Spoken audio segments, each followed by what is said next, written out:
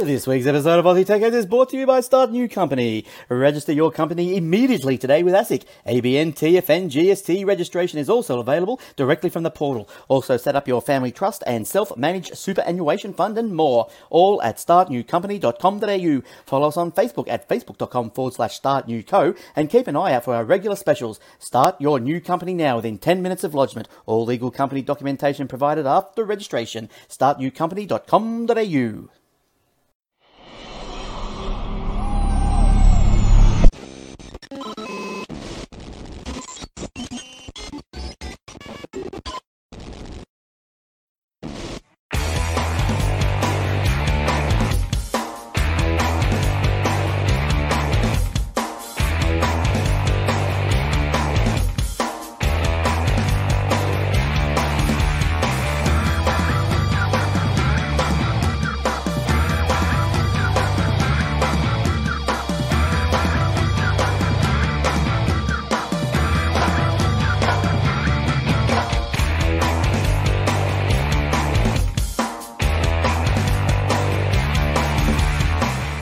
And also brought to you by athwebhosting.com.au. All our servers are operating on SSD drives, immediate activation, SSL certificates, Aussie support, domain registration and more. Easy install WordPress, Joomla, Drupal and 300 other one-click installations. Generous space and bandwidth, auto backups, WordPress help and maintenance plans are also available on Contact. If your webpage is important for your business or your life, contact us today. Aussie support, secure services, athwebhosting.com.au. And now for the show.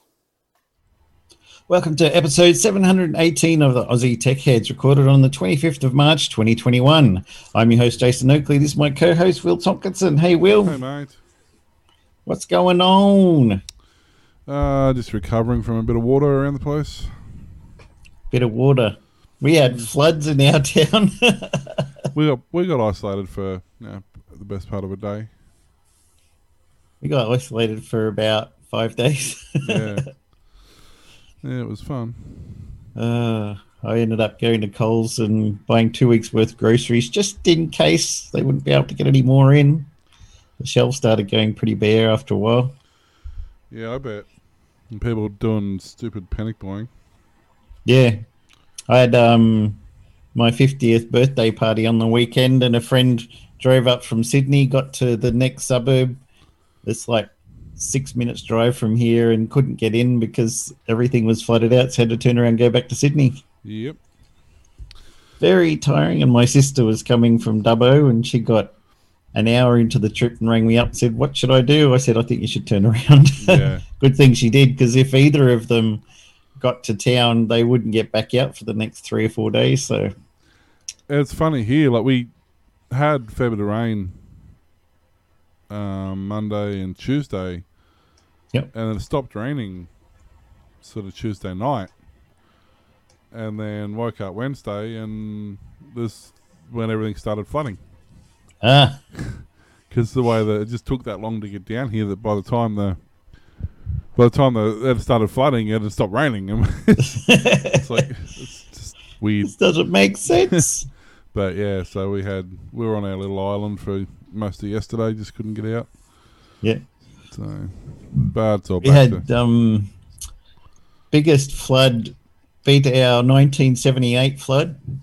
It didn't quite make it to the 1929 flood level, which is about 6 meters or something.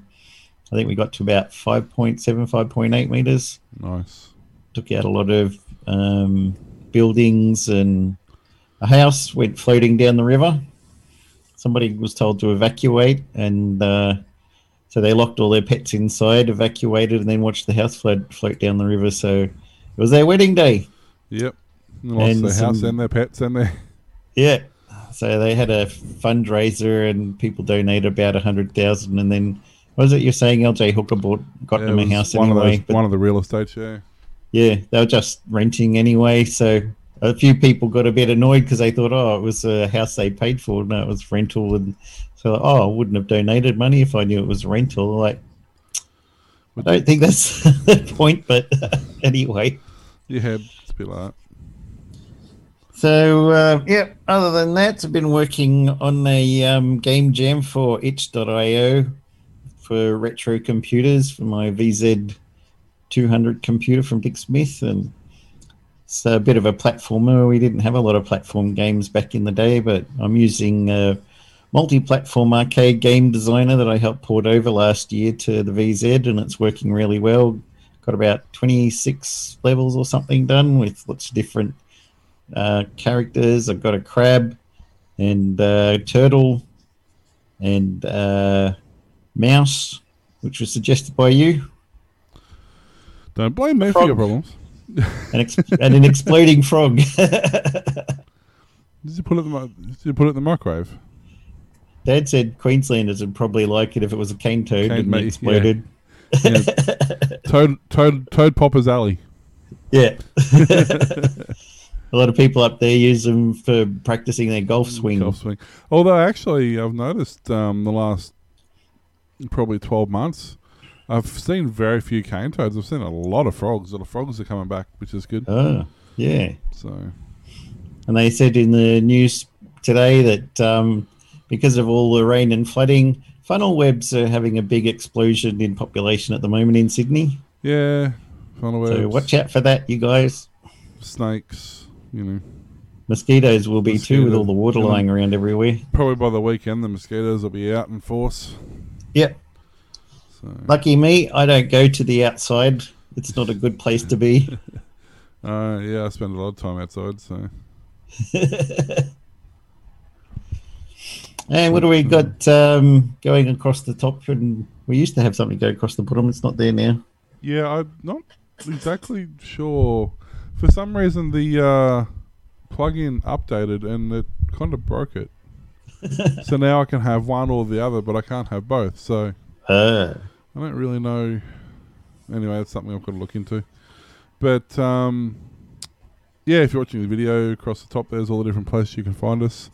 YouTube and Twitch and Instagram and all the other places. And of course, the two, well, we'll say the two most important ones to us anyway, is your coffee and Patreon. Yep.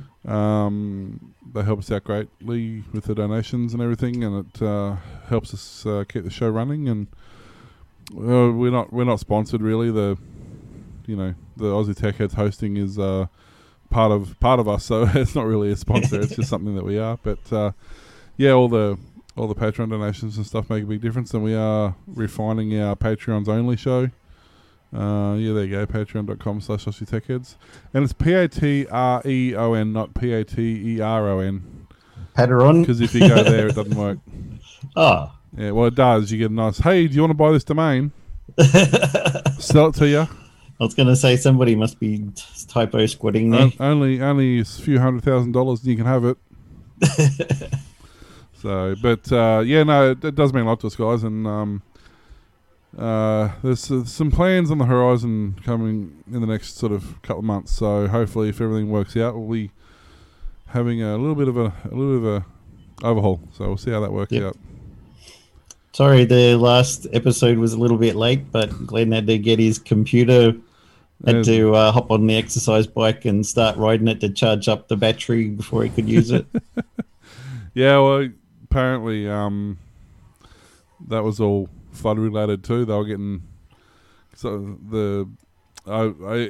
the video quality is as bad as it was on the live stream on the recording, he was having a lot of internet issues. They were cutting in and out and doing all sorts of stuff, so we shall see how that comes out. But I'm surprised his basement didn't get flooded again like last time. Well, no, remember they put in, I don't know if you remember, but they were saying they put in a big swale drain across the front now. Yeah. So it all sort of runs down the side of, it still runs through his block, but it runs down the side of his block now, so through the middle of the house, which to me seems like a better option. But he was saying this last flood, he had it coming up from the canals at the back as well as the dump through the front. But he said what the surprising part was, he still had internet. Then normally when you get like 3 spots of rain, then the internet normally stops. Yeah. So he still had internet, so that was pretty cool. But we had electricity and internet here. We're 100% fibre town for internet, so no problems there. And a couple of little suburbs around lost electricity for a couple of days, but we had no problems at any time, which is good. Yeah, we did okay. There was some of the other areas that had both internet and... Well, there's actually a couple of places that still have internet issues, actually. They got all the power back on now, but there's a couple of the smaller suburbs around here that... or districts around here, I should say, that didn't fare so well on the internet side of things because they're still on... A lot of them are still on copper. Even if... Like a lot of sold together and then had waterproofing via Coles plastic bags wrapped around them. Yeah, I think the problem is these days these are biodegradable ones. Yeah. There was one of the major junction, I don't know if it's an exchange, but it's a big junction box. It's not a below ground, it's a big above ground one. It's about 6 foot high and it's probably 8 foot high and about 6 foot across. It's a massive big junction box. Yep. They had about 6 or 8 call-out vans there, and they had the big canopy over the top of it, and they had guys in there with heat guns and air dryers, and because we had that previous night, we actually had horizontal rain. So I think what's happened is it's actually come in through because they've got vents on the side so that boxes don't overheat. And the vents are slits, but they're horizontal. And you literally have to have horizontal rain to get in there. I think that's what happened. And it did. Because it got into our signs at work. We got waterproof signs, and once again, it's got horizontal slits of ventilation. And that's the only place the water can get in. And they got in and killed the signs. So, horizontal rain bad, apparently. Keep away from that. The other problem is you don't know how much you've had either, because it doesn't register in the rain gauge. Yeah, because it's not falling through the rain gauge; it's sort of going across the top of it. So it said we had, I don't know whatever it was, 5 or 6 mil, but there was 3 inches of water laying on the ground. So had more than that. Yeah, my daughter said to me at one stage a few days ago, "Have a look outside, Dad. The rain is going up the hill." Yeah. Instead of down. Yeah. Well, we got old school like 70s tin sort of blinds out the front of the house. They're like 2 foot in front of the window, and then they're just these slats. And the other night I got woken up from getting wet, so the rain was coming through those slats and then into the window inside and wetting me on the bed from the inside. I'm like, shouldn't happen. And it's under a tree behind the slats and through a window. Wow. I'm actually laying there going, how is this even just put up the umbrella and go to sleep. I kind of don't want to. It was refreshing, actually. I didn't mind. But I'm just laying there, and the physics was just breaking my brain. Like, how does it... It's got to travel 20 foot horizontally to get to where it's gone. But there's no wind. That was the weird part about it. Or very, very little wind, anyway. The rain finds a way. Oh, it was weird. But yeah, other than that, now it's hot again. We were having like 35-degree days again now, so I don't know what's going on. Best not to think about it. Although it seems to have cured COVID, because there you go. It's gone. Yep, gone. I suppose we should get on with some news. Oh, I guess so. Microsoft Corp is in talks to acquire Discord Incorporated, a video game chat community, for more than $10 billion, according to people familiar with the matter. Discord has been talking to potential buyers, and software giant Microsoft is in the running, but no deal is imminent, they said. Discord is more likely to go public than sell itself, somebody else said. Representatives from Microsoft and Discord declined to comment. They were reported earlier on Monday that Discord was engaged in sales talks. San Francisco-based Discord is best known for its free service that lets gamers communicate by video, voice, and text. And people stuck at home during the pandemic have increasingly used its technology for study groups, dance lessons, book clubs, and other virtual gatherings. It has more than 100 million monthly active users and has been elaborating its communications tools to turn it into a place to talk rather than merely a gamer-centric chat platform. Microsoft, which last year sought to buy social media app TikTok, has held talks and also held talks to acquire Pinterest, has been shopping for assets that will provide access to thriving communities of users, according to people familiar with the company's thinking.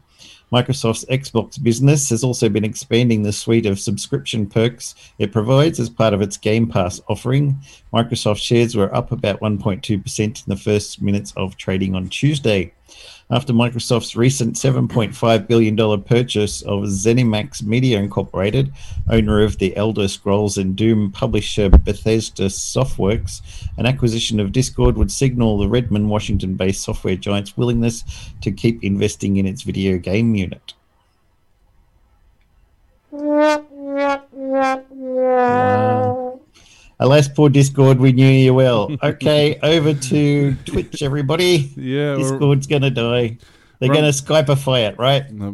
Yeah, look, either that or they'll go, hey, I've got this great idea. We can have all these channels and there's places where people can type things and it, it's like a interactive real-time communication room and, and I know we could rename it IRC. There we go. That'll solve that problem. Yeah, look, they'll integrate MS Teams, won't they? Yeah, which everybody already hates. They're going to combine Skype, Teams, and Discord, and just have one giant steaming hot pile of turd.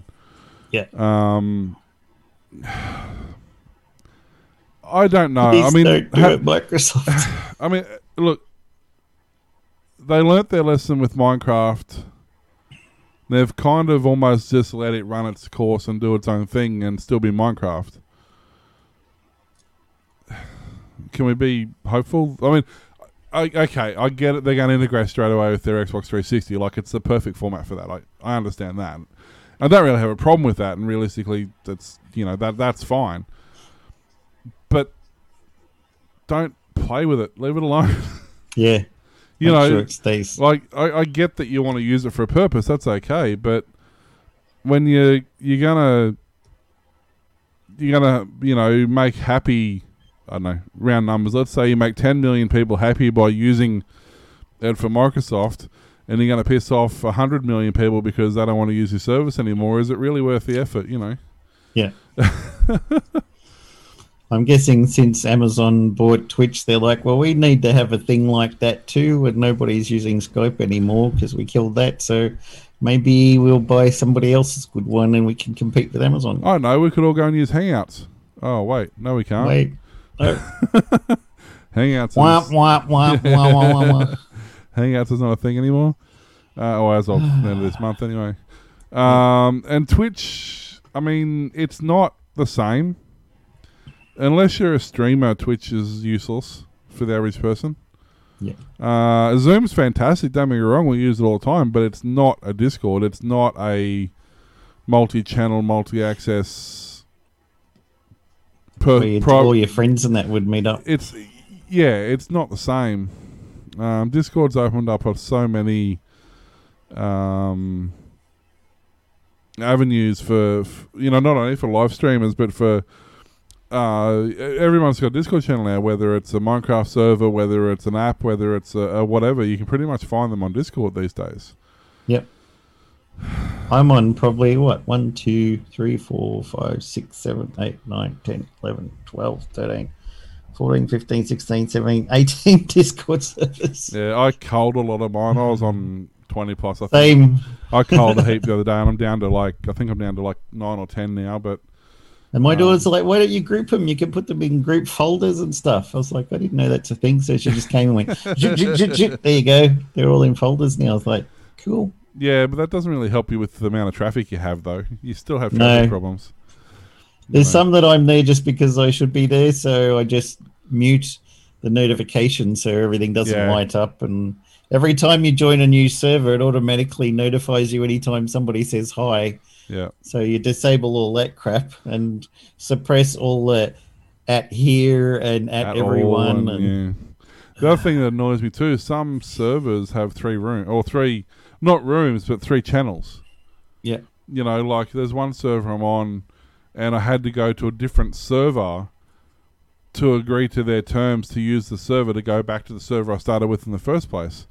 It's like that's ridiculous. You've got rooms, people. You don't need to have a separate server, a separate channel to have a separate channel. You can have a different room. Yeah. So that was kind of annoying, and that's a common thing. And then if you unfollow that room, it unfollows you from the main channel. So you have to stay there whether you want it or not. Yeah. And it's like... But, I mean, for the most part, it's a very useful platform, and there are other... versions of Discord, but there's nothing that's like Discord, Yeah. It's like comparing ICQ to IRC. Yeah. They were similar, but Had different uses. they were completely different use case scenarios. And whilst they were both popular in their own right and people use them for different things, they were never the same platform. You know, it's the same with Discord. It's not for everybody, and the other people find that they're better off using, you know, what's the other one? Lighthouse or whatever it is. There's a couple others that other people use, and that's fine.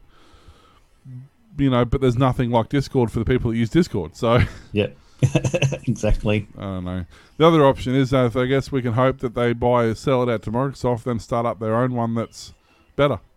Yeah. That's not... They've got to go somewhere. Yeah, something's got to happen. I don't know, we'll see.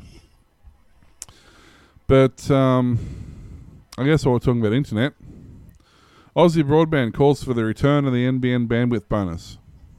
Yay. Until a permanent restructure of price constraint construct is made, Aussie Broadband has asked NBN Co. to resurrect the bandwidth bonus scheme that it ran through much of 2020, shielding retail internet providers from excess charges. Demand for broadband grew. Managing Director Philip Britt suggests the connectivity virtual circuit CVC bonus could act as a interim step while a more permanent solution to the CVC provisioning can be made. CVC is a variable cost component based on pricing versus bandwidth versus throughput and stuff like that. During COVID, NBN Co. provided up to 40% extra CVC on what retail providers were paying. And that was up until December last year. Then they've gone back to having the full charges since then, which of course means that now they have to put up their prices or they have to stop people using as much data, one of the two, because they're paying for more data. Retail such as TPG, Telecom, Vodafone, Optus, etc. criticised proposals yesterday, and Aussie Broadband added its voice. So basically, what they did was, so the way it normally works, you purchase this X amount of allocation from NBN, and then you sell your service based on the bandwidth allocation that you have. But because so many people were using so much bandwidth so quickly and blowing past traditional uses and traditional amounts of data, the NBN put a freeze on excess pricing. So basically, they weren't paying for excess consumption. They weren't paying for higher throughputs and things like that. But that's ended now. So, but they're the increase in usage is still around, but the NBN's put their penalty rates back up. So now there's people who are buying the more bandwidth, but they're having to pay more for it. So if a provider has to pay more for the bandwidth they're using, they're going to have to put their prices up. And what they're annoyed about is NBN turned a pretty decent profit last year, even halting these extra fees. Yep. And they're like, well, clearly it's just a money grab because you made a profit when you weren't charging us fees, and now you want to charge us all these extra fees, you know.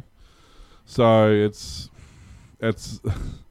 sounds stupid. If they have to pass it on, doesn't that mean they get less customers and then the NBN gets less money? Well, sort of. What it means is that the smaller providers, say you've got a local provider in your area who doesn't have as many customers, well, if they're purchasing in the same blocks as the bigger ones, but their customers aren't reaching that peak, means they can take on customers for less of a price because they haven't got to charge for the overhead price, and the bigger providers who have more people have to charge more because they got more through using more bandwidth. So it's a pretty dumb system. Effectively, what you've got at the moment is you have the internet providers versus the internet. Yeah, that's basically what's going on at the moment. And this happened back in the day when you had telecom. You know, you had the local small independents versus the phone system. You know, and Optus was the first major pushback. I don't know how many people remember back in the day, but it had to be, I want to say early 90s. It might even be late 80s. But Optus, I remember they had their Dial 1 campaign because you used to have to pay a fortune for long distance calls. And Optus went, well, no, you don't.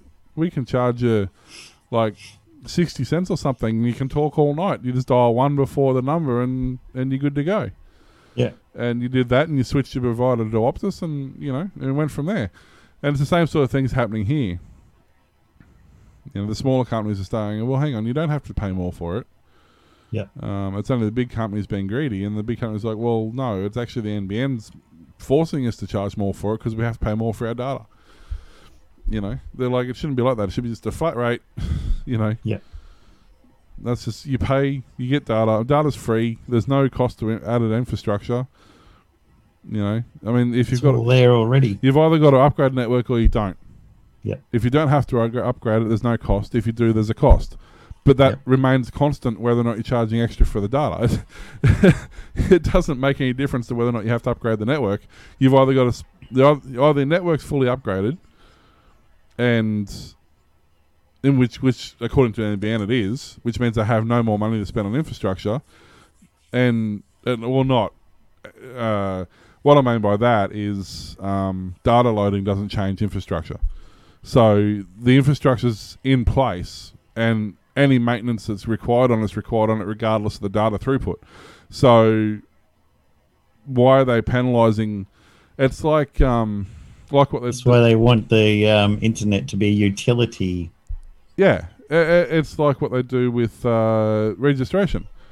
They charge 8 cylinders more than 6 cylinders and more than 4 cylinders. But they all use the same roads. They all do just as much wear and tear on the roads. The infrastructure costs the same regardless of what car drives on it. Yeah. And yet if you've got a V8, you're paying more for Edjo than if you've got a 4-cylinder. Yeah. You're already paying more because you're paying more in fuel, and you're paying more in excises, and you're paying more in insurance. So you're already paying more anyway for the other, and so now you're paying more for the Rego just because. It's the same with this. You're going to pay more because you want higher speed and higher throughput and higher bandwidth, so you pay more for that already. But because you've paid more for it, you've now got to pay more for it. How does that make sense?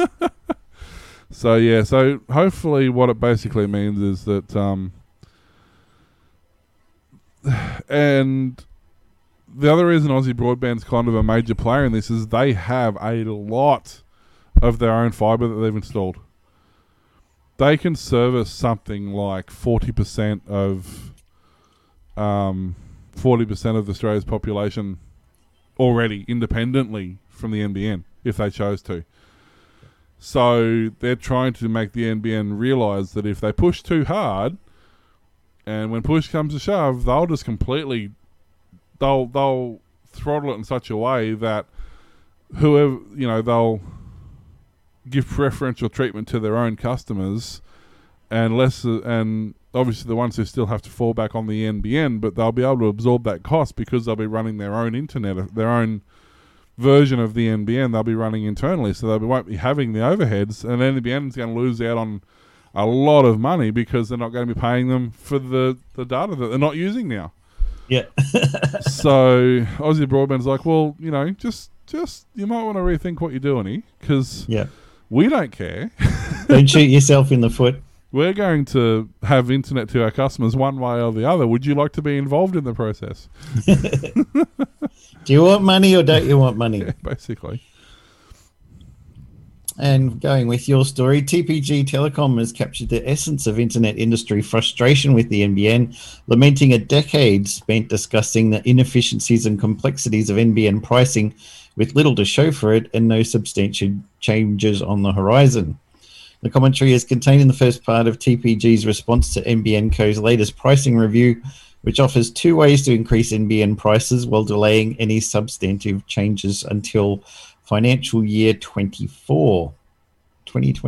It's a while yet. 24 doesn't From the sound... outs... When you could say 1990, you could just say the 90s, but you can't really say the 20s. It doesn't work, does it? From the outset, this is a price review that no retail service provider or indeed internet user is going to be greatly excited about. And TPG, in its admission to NBN Co, expressed clear frustration at NBN Co's long-term inaction on price, despite almost all of its RSPs being on the same page regarding the need for change. TPG notes that the NBN Co and RSPs have been having the same conversation about the inefficiencies and complexities inherent in the NBN two-part pricing construct since at least 2011. NBN Co's wholesale prices contain a fixed cost component, the aggregated virtual circuit or AVC, and variable cost component, the connectivity virtual circuit or CVC. Both components are bundled together by NBN Co in various ways. However, the bundles often do not contain enough CVC, and therefore RSPs must buy extra, known as overage. The unknown costs exert pressure on margins and retail prices, and RSPs have wanted NBN Co for some time to move to a single flat price structure. NBN Co, however, doesn't want to entertain these conversations over the short to mid-term. It is instead offering RSPs a meagre choice: pay more variable coverage, option 1, or agree to a $2 fixed component price hike and still pay for overage but less of it, option 2. For TPG, neither option is particularly palatable, but it's leaning towards option 2, which is likely what NBN Co wanted when it tabled the proposals. Yeah. So that backs up exactly what you said. Everyone's getting jack of it. And I mean, not that I'm much of a, fanboy of TPG or anything like that, but if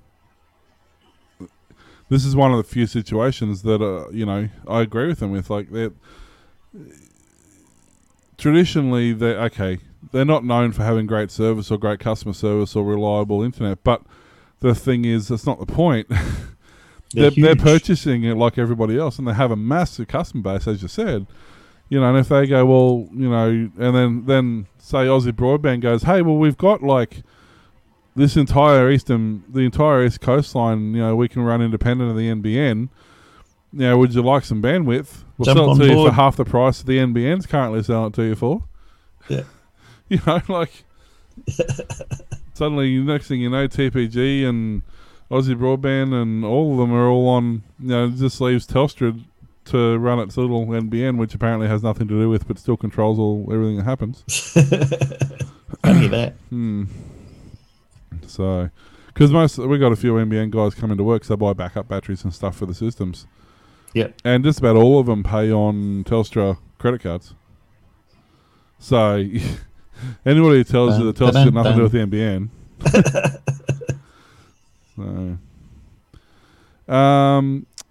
So who remembers the last attempt that the Australian Bureau of Statistics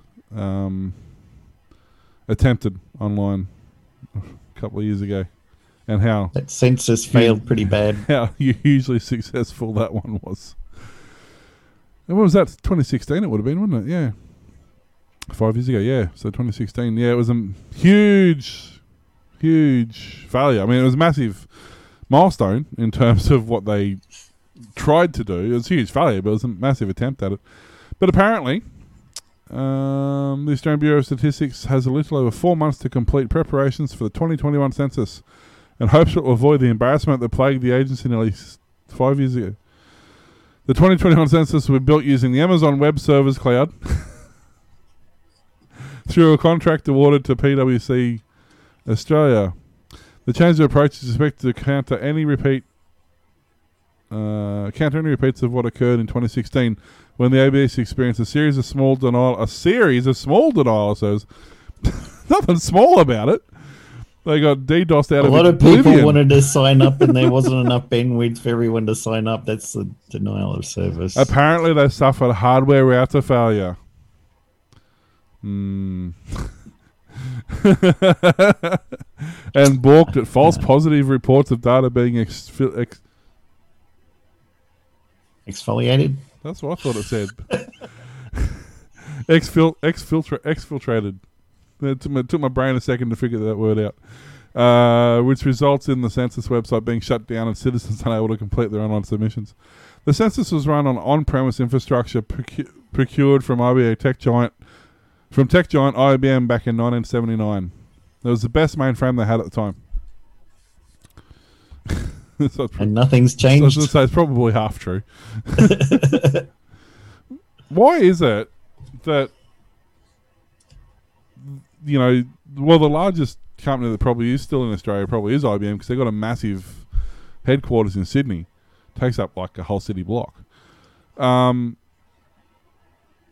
is it that a locally hosted server locally with local bandwidth and local ping times and can't manage a couple million people, but Amazon servers that run international full-time all the time with hundreds and millions of people can handle the traffic? They run Amazon services nicely. Yeah. And there's a hell of a lot more people going to Amazon.com than to AustraliaCensus.com.au. Exactly. Facing census estimates on Wednesday night, Deputy Australian Statistics Teresa Dickinson said preparations for the next census are well advanced. Well, they'd want to be. You've got like a week left. Good luck. I mean, okay, they only started on Monday, but they're working on it. You got this. We have faith in you. Census day is, okay, it's the 10th of August, so they've got a couple of months. And while we're on track in our metrics, we are well on track with our metrics, is what it should say, if you put the words in the right order. Where we measure programs against the census, many of the sub-programs of work are green. Okay. There are a few that remain amber, and the reason we still have some testing and defect remediation to do on our technical work. But if you're using green and amber as like technical descriptions, no wonder you're having issues, love. Right. In response to the shambles that was 2016, there have been 3 reviews that made 36 recommendations, 29 of which were directed at the ABS and agreed upon. There was also a report prepared by the Australian National Audit Office. They were agreed upon, but were they actioned is the question. Yeah, I know, that's what... Oh, yeah, we totally should have done that last time as well. Yeah, good idea. Yeah. Here's money. ABS has worked very closely with cybersecurity experts in building a completely new system. Further funding was provided by the Bureau largely to mitigate cybersecurity risk. So they went to Amazon. That solved most of their problems straight up. The frameworks have been established to cover the census IT systems and data handling, the procurement of IT suppliers. ABS has not put in arrangements for ensuring improvements to its architecture framework or bandwidth.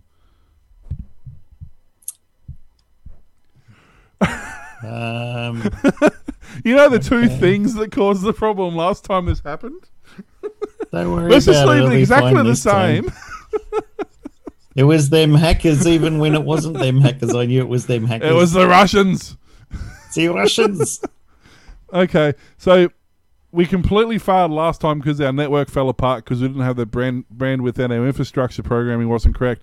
So we'll leave those and we'll just change everything else. That'll fix it. Yeah. Problem solved. Lucky, give me $50 million bonus. I was going to say, lucky the government just threw... I don't know if it says in here. I was reading another article. It says the government's thrown like 150 million at it or something. I want her job. Can I be the head of... What is it? Whatever it is.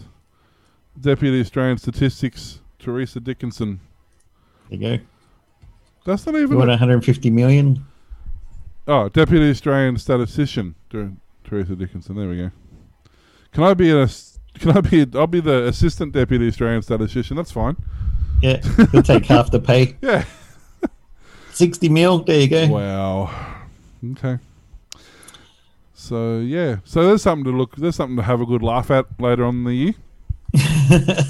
When it all goes pear-shaped again. There won't be I told you so at all happening. Have you heard of the term snafu? No. At least heard of it. It's a good friend of mine. Snafu is BAU, right? At least 30,000 organizations across the United States, including significant number of small businesses, towns, cities, and local governments, have over the past few days been hacked by an unusually aggressive Chinese cyber espionage unit that's focused on stealing email from victims' organizations. It couldn't be anybody else. No. The espionage group is exploiting 4 newly discovered flaws in Microsoft Exchange Server email software and has seeded hundreds of thousands of victim organizations worldwide with tools that give the attackers total remote control over affected systems. On March the 2nd, Microsoft released emergency security updates to plug 4 security holes in Exchange Server versions 2013 through to 2019 that hackers were actively using to siphon email communications from internet-facing systems running Exchange. Microsoft said the Exchange flaws are being targeted by a previously unidentified Chinese hacking crew it dubbed Hafnium. What a cool name, Hafnium. Hafnium. And Hafnium and what's the other half? I want to know. Yeah. And said the group had been conducting targeted attacks on email systems used by a range of industry sectors, including infectious disease researchers, law firms, higher education institutions, defense contractors, policy think tanks, and NGOs. In the 3 days since then, security experts say that same Chinese cyber espionage group has dramatically stepped up attacks on any vulnerable, unpatched Exchange servers worldwide. In each incident, the intruders have left behind a web shell, an easy-to-use password-protected hacking tool that can be accessed over the internet from any browser. The web shell gives the attackers administrator access to the victim's computer service. Speaking on condition of anonymity, 2 cyber security experts who have briefed US national security advisors on the attack told Krebs on Security the Chinese hacking group thought to be responsible has seized control of hundreds of thousands of Microsoft Exchange servers worldwide, with each victim system representing approximately 1 organization that uses Exchange to process email. Microsoft's initial advisory about the Exchange flaws credited Reston VA-based Volexity for reporting the vulnerabilities. Volexity President Stephen Adair said the company first saw attackers quietly exploiting the Exchange bugs on January the 6th, 2021, a day when most of the world was glued to the television coverage of the riot at the US Capitol. So patch your Exchange servers, people. Some of them are getting encrypted and stuff as well. I mean, that's just not a now thing. That's like an always do thing. Always patch. It's like WordPress. Don't just do it now because there's an issue. Yeah. Just like do it every time there's an update available. You know, like it's just easier. That's why I've got a plugin on mine that does auto updates. Well, yeah. I mean, unless it's Windows, I auto update everything. Yep. Windows is the only thing that the day I install it, I turn auto updates off. Yeah. Because if it's running fine the day that it's installed on my computer, I don't want you to touch it. Thank you, Microsoft. Don't overwrite my graphics card drivers with your graphics card. Or Wi-Fi drivers. Graphic drivers. Yes. But no. And melt your USB device. Oh, yeah. Yeah, that was... but yeah, it's... I don't know. I mean... I guess there's something to be said for not running your own mail server. Really? Outsource all the things. Well... Use Office 365. Or don't. I mean, that's fine too. But, I mean, with the price of... chances are you've got a website, therefore you've got a host, therefore you've already got a mail server on the host. You don't... maybe I'm missing something, but is there a reason you'd want to run your own mail server? Security. But it's inside your network. I mean...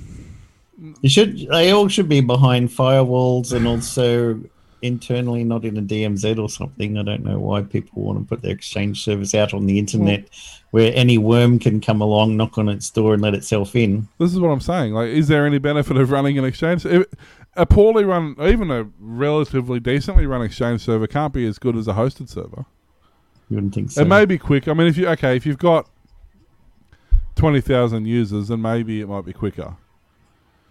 But it's because it's got all the integrated calendars and notes and integrates with MS Teams and all sorts of systems. That's all done. Like, we don't have a web server and we can do all that. That's all done through the cloud. Yeah. So that's kind of... It's not like in the old days where you had to have an email server set up with a modem in it to respond to emails and send out, dial up to check it, and it's... I mean, you needed one then if you had multiple email accounts and stuff like that. But I don't know. But I'm guessing there probably is real world use case scenario for it, but I can't think of any. For intranet stuff, yeah, like internal, that's different. Like if you want to run internal emails and stuff like that from division to division or whatever, okay, I get that. But what's that doing on an exposed external network? Yeah.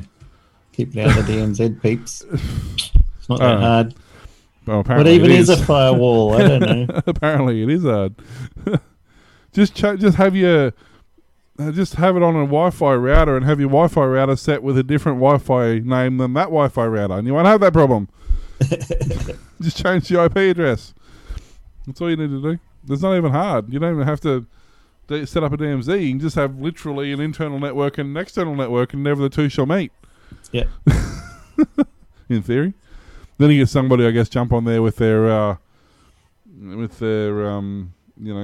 screen sharing software and link the two together, and problem solved. That's what used to happen with. I remember back in the day we had a Windows. It was a transition from NT4 to 2000 server, and we often had a lot of people remotely dialing in to the 2001 because we were trying to learn it at the time and whatever. And you get people who forget that they're logged in to the Windows 2000 server, and they just start browsing the internet like they would be like if they're at home or whatever. And they're not getting the viruses, but the server's getting all of them. Oh, that's a good place to keep them. I was going to download all these zip files and extract them onto the hard drive. Then I run a few of them. Oh, why aren't they installing on my computer?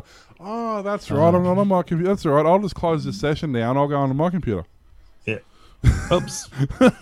Too late now. Monday morning you'd come in. Why is the server down? You boot it up. Back then it was run vet antivirus.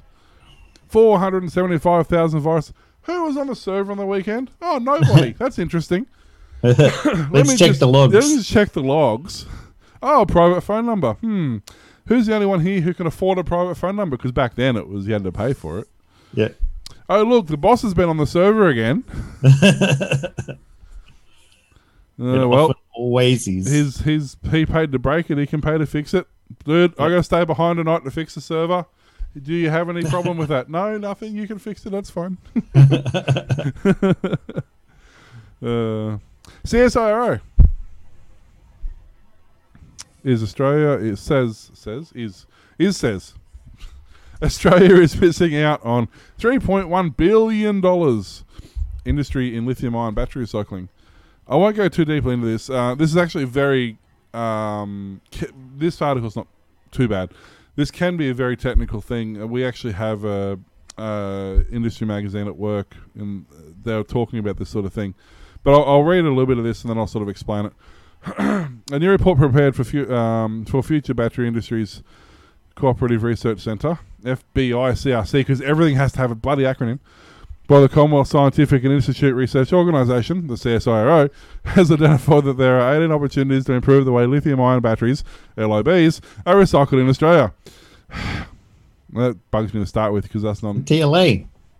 The Australian landscape for lithium-ion battery recycling and reuse in 2020 report, because that's what you name a report, highlights Australia is possibly missing out on valuable battery metals and materials used in LIBs, or lithium batteries, which translates to $603 million, between $603 million and $3.1 billion in total cost and lost value due to poor battery collection rates, offshore recycling, landfilling of the lithium battery waste. Research previously conducted by CSIRO in 2018 showed that Australia recycles 98% of lead-acid batteries, but only 10% of lithiums, and is predicted to grow by 20% each year and exceed 100,000 tonnes. Okay, especially with all them electric cars. It goes in here talking about second life of lithium batteries and all this other stuff that they've kind of gone off topic a bit. But here's the thing. Now we recycle 95% of our lead-acid batteries. 30 years ago, we repaired 75% of the lead-acid batteries and recycled about 15%. So then they ban the average Joe Blow from repairing their own batteries because of it's hazardous and all this sort of stuff. Okay, fine. So now they've got to be recycled because there's no other option. I mean, you can chuck them out. You either throw them out which most people don't because a car battery gets you a few bucks. So most people will either drop it off somewhere, get a couple of bucks for it, and be done with it. Lithium batteries are complex on so many levels. The recycling isn't difficult, but you need specialised equipment to do it, and there's only one company that I'm aware of in Australia that does it. It's a Chinese company because, well, so is our lithium battery recycling centre. The problem is not so much recycling a lithium battery. This is actually an old one of those cheap eBay, hey, we can jumpstart your car for $12 deals. No, it's not, it's about $100 one. They're garbage, don't ever use them. I'm actually tearing this one down for a customer to show them, but these run lithium polymer pouches. These things are incredibly unstable. If you threw this in the rubbish, for example, and it goes into the bin, then goes into a garbage truck, and the compactor hits these cells, more often you've seen garbage trucks catch on fire, it's because of these cells, whether it's a phone battery, whether it's these are quite common batteries. Did you see the video going around the internet of a girl who opens up her phone and runs a knife through the battery and then bang? Well, exactly. And I mean, that's what lithium polymer batteries will do. The lithium's an oxidizer. You introduce atmosphere to it, and it's self-igniting and self-sustaining. But that presents a problem. Currently, under Australian laws, you cannot transport faulty lithium batteries. There's a ban on it. So when you buy new ones, you can buy them from China, you can buy them from wherever they can be imported. That's not a problem because they're not faulty. But once they are known faulty, meaning that you're aware the battery is no longer safe for transport, therefore you can't transport it. So your options, they've worked themselves into a corner. Because now the problem is, whilst there are facilities available to recycle lithium batteries, you can't lawfully transport a damaged lithium battery. So how do you take a lithium battery to get recycled if you're not allowed to transport it? So this is the problem with the way the law's written. The two parts of the law are written by two completely opposite ends of the government. You know, you've got the Greenies going, hey, they need to be recycled, let's do it. Then you've got the bureaucrats sitting up in their office going, well, you can't because you can't transport it because it's a faulty lithium battery and you can't transport faulty lithium batteries. So surely this must have been solved in some other country that's not this one. Most other countries don't have this issue. A lot of countries, American, and this brings us to the second point, which is second life for lithium batteries. So I'll use this pack as an example again. This top pack, I don't know how it's going to come up on camera. The top pack you can see is actually bowed. So it has a bow. So this top pack is faulty. The two packs under it, there's three packs in here which make it suitable voltage for the application. The bottom two packs are perfectly fine. The top pack's faulty.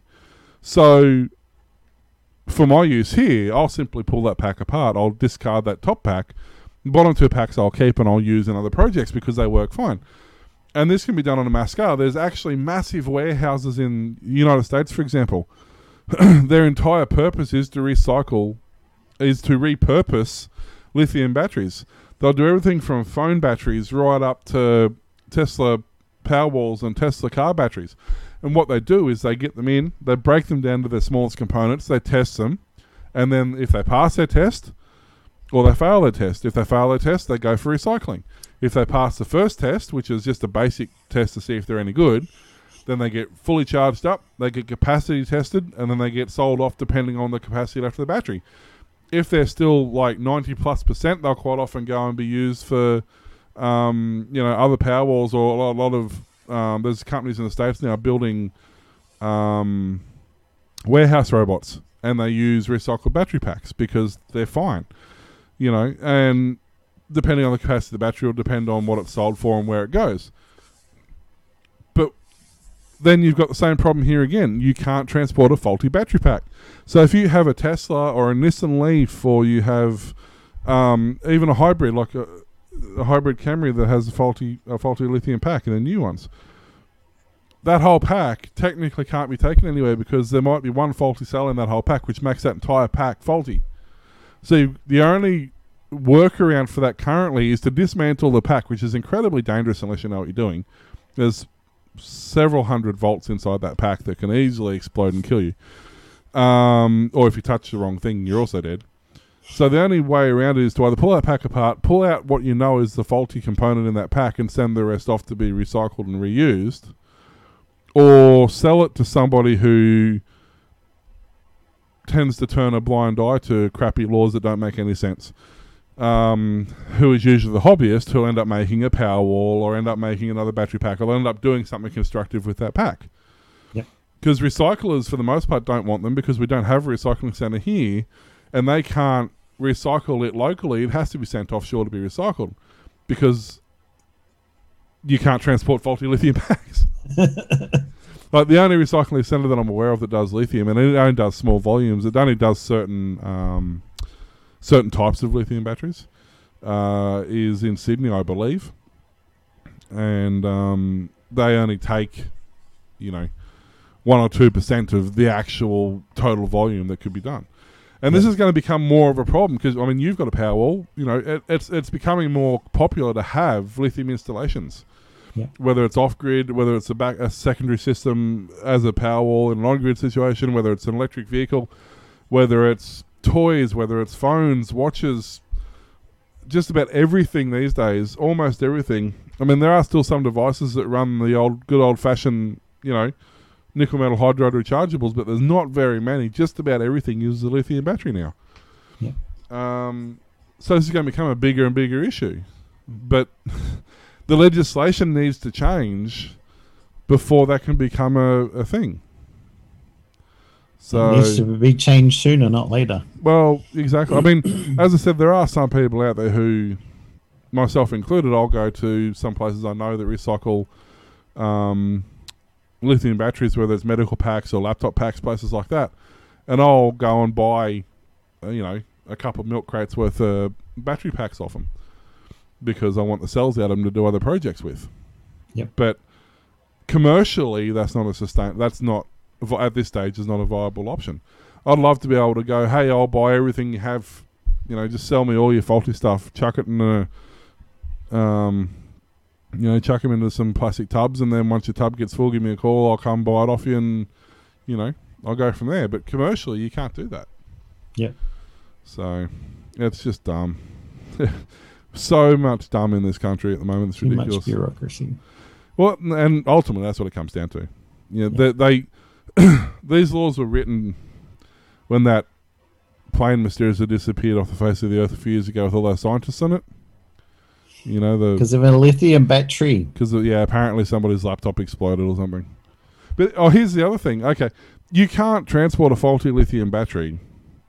And you can't send a device. So if I sent this phone, because the battery is removable, to send this, I have to remove the battery. Yep. If this was an iPhone where the battery is not removable, or one of the new Samsungs, I don't have to remove the battery to send it. The battery's exactly the same. Yep. The phone doesn't behave any differently because it's a removable battery. But because it's a removable battery, I have to remove the battery.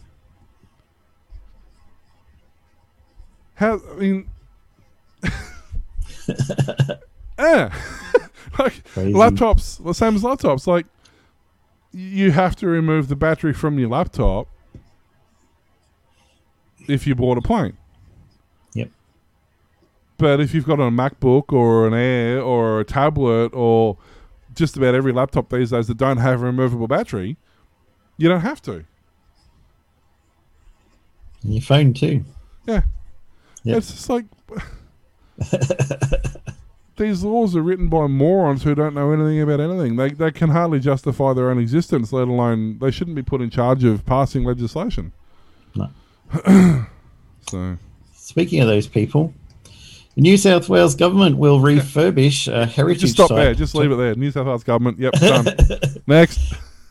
New South Wales government will refurbish a heritage site to host its Western Sydney startup hub as it seeks to establish the area as a leader in tech innovation. The approval was granted by the Sydney Central City planning panel and will include 1,500 square metres of co-working and retail space to grow technology community. The Western Sydney hub will be located at the Heritage Parramatta North Heritage Core site with plans to open by the end of the year. Sure. I thought you get all the crazy stories. The approval will see 3 heritage buildings, part of the former 19th century hospital spinal range building and kitchen block, modernised for start-up tenants. Ministers for Jobs, Investment and Tourism and Western Sydney, Stuart Ayres, said approval of the proposal is a vital component of revitalisation plans to bring technology startups and innovative business to the area. The government is putting innovation at the centre of its COVID-19 recovery plan, and the Western Sydney Startup Hub will have a key role in giving emerging businesses the opportunity to be involved in that recovery. We're giving them the space to turn their ideas into commercial realities that will lead to more investment and jobs in the region. We'll employ best practice conservation methods to sensitively reinstate the National Heritage listed buildings for future use. It will also accommodate facilities to support multiple users such as acceleration programs, hackathons, podcasting, video production, and 3D printing. We'll have to head down there and do our show from there from now on. Yeah. So they're basically turning into a makerspace, by the sound of it.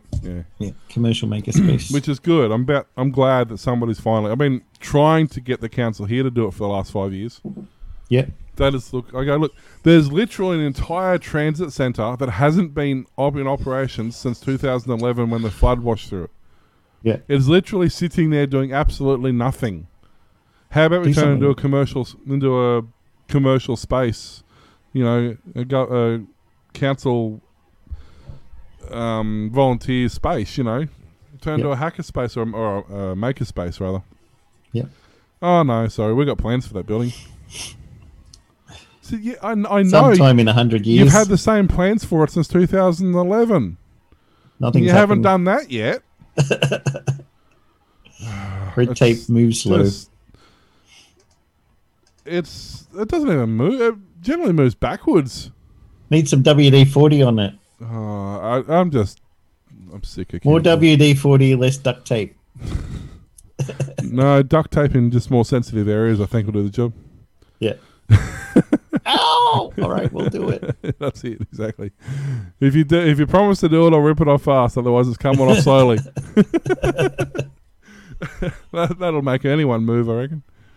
Dear. If you want a good laugh, watch the outtakes for. What was that one? Had where he got his body waxed. I can't think of the guy's name either. Anchorman. Ron Burgundy. Yeah, with the actor. I think it was him. There's a Will movie. Ferrell. No, sorry, it wasn't him. It was the guy who does Gru. You know, he's got the Minions. Steve Carell. Yeah, he's in it, and there's a. I can't remember the name of the movie. I want to say it's 40-year-old version, but I'm not 100% sure. There's a part where he goes to a wax parlor and decides to get his chest waxed. Yeah.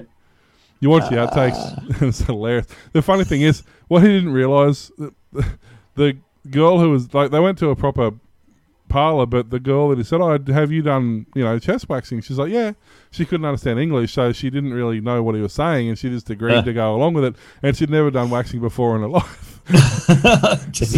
So not only was he getting his chest waxed for real, he was getting it waxed by somebody who didn't know what they were doing. The pain, oh, the pain.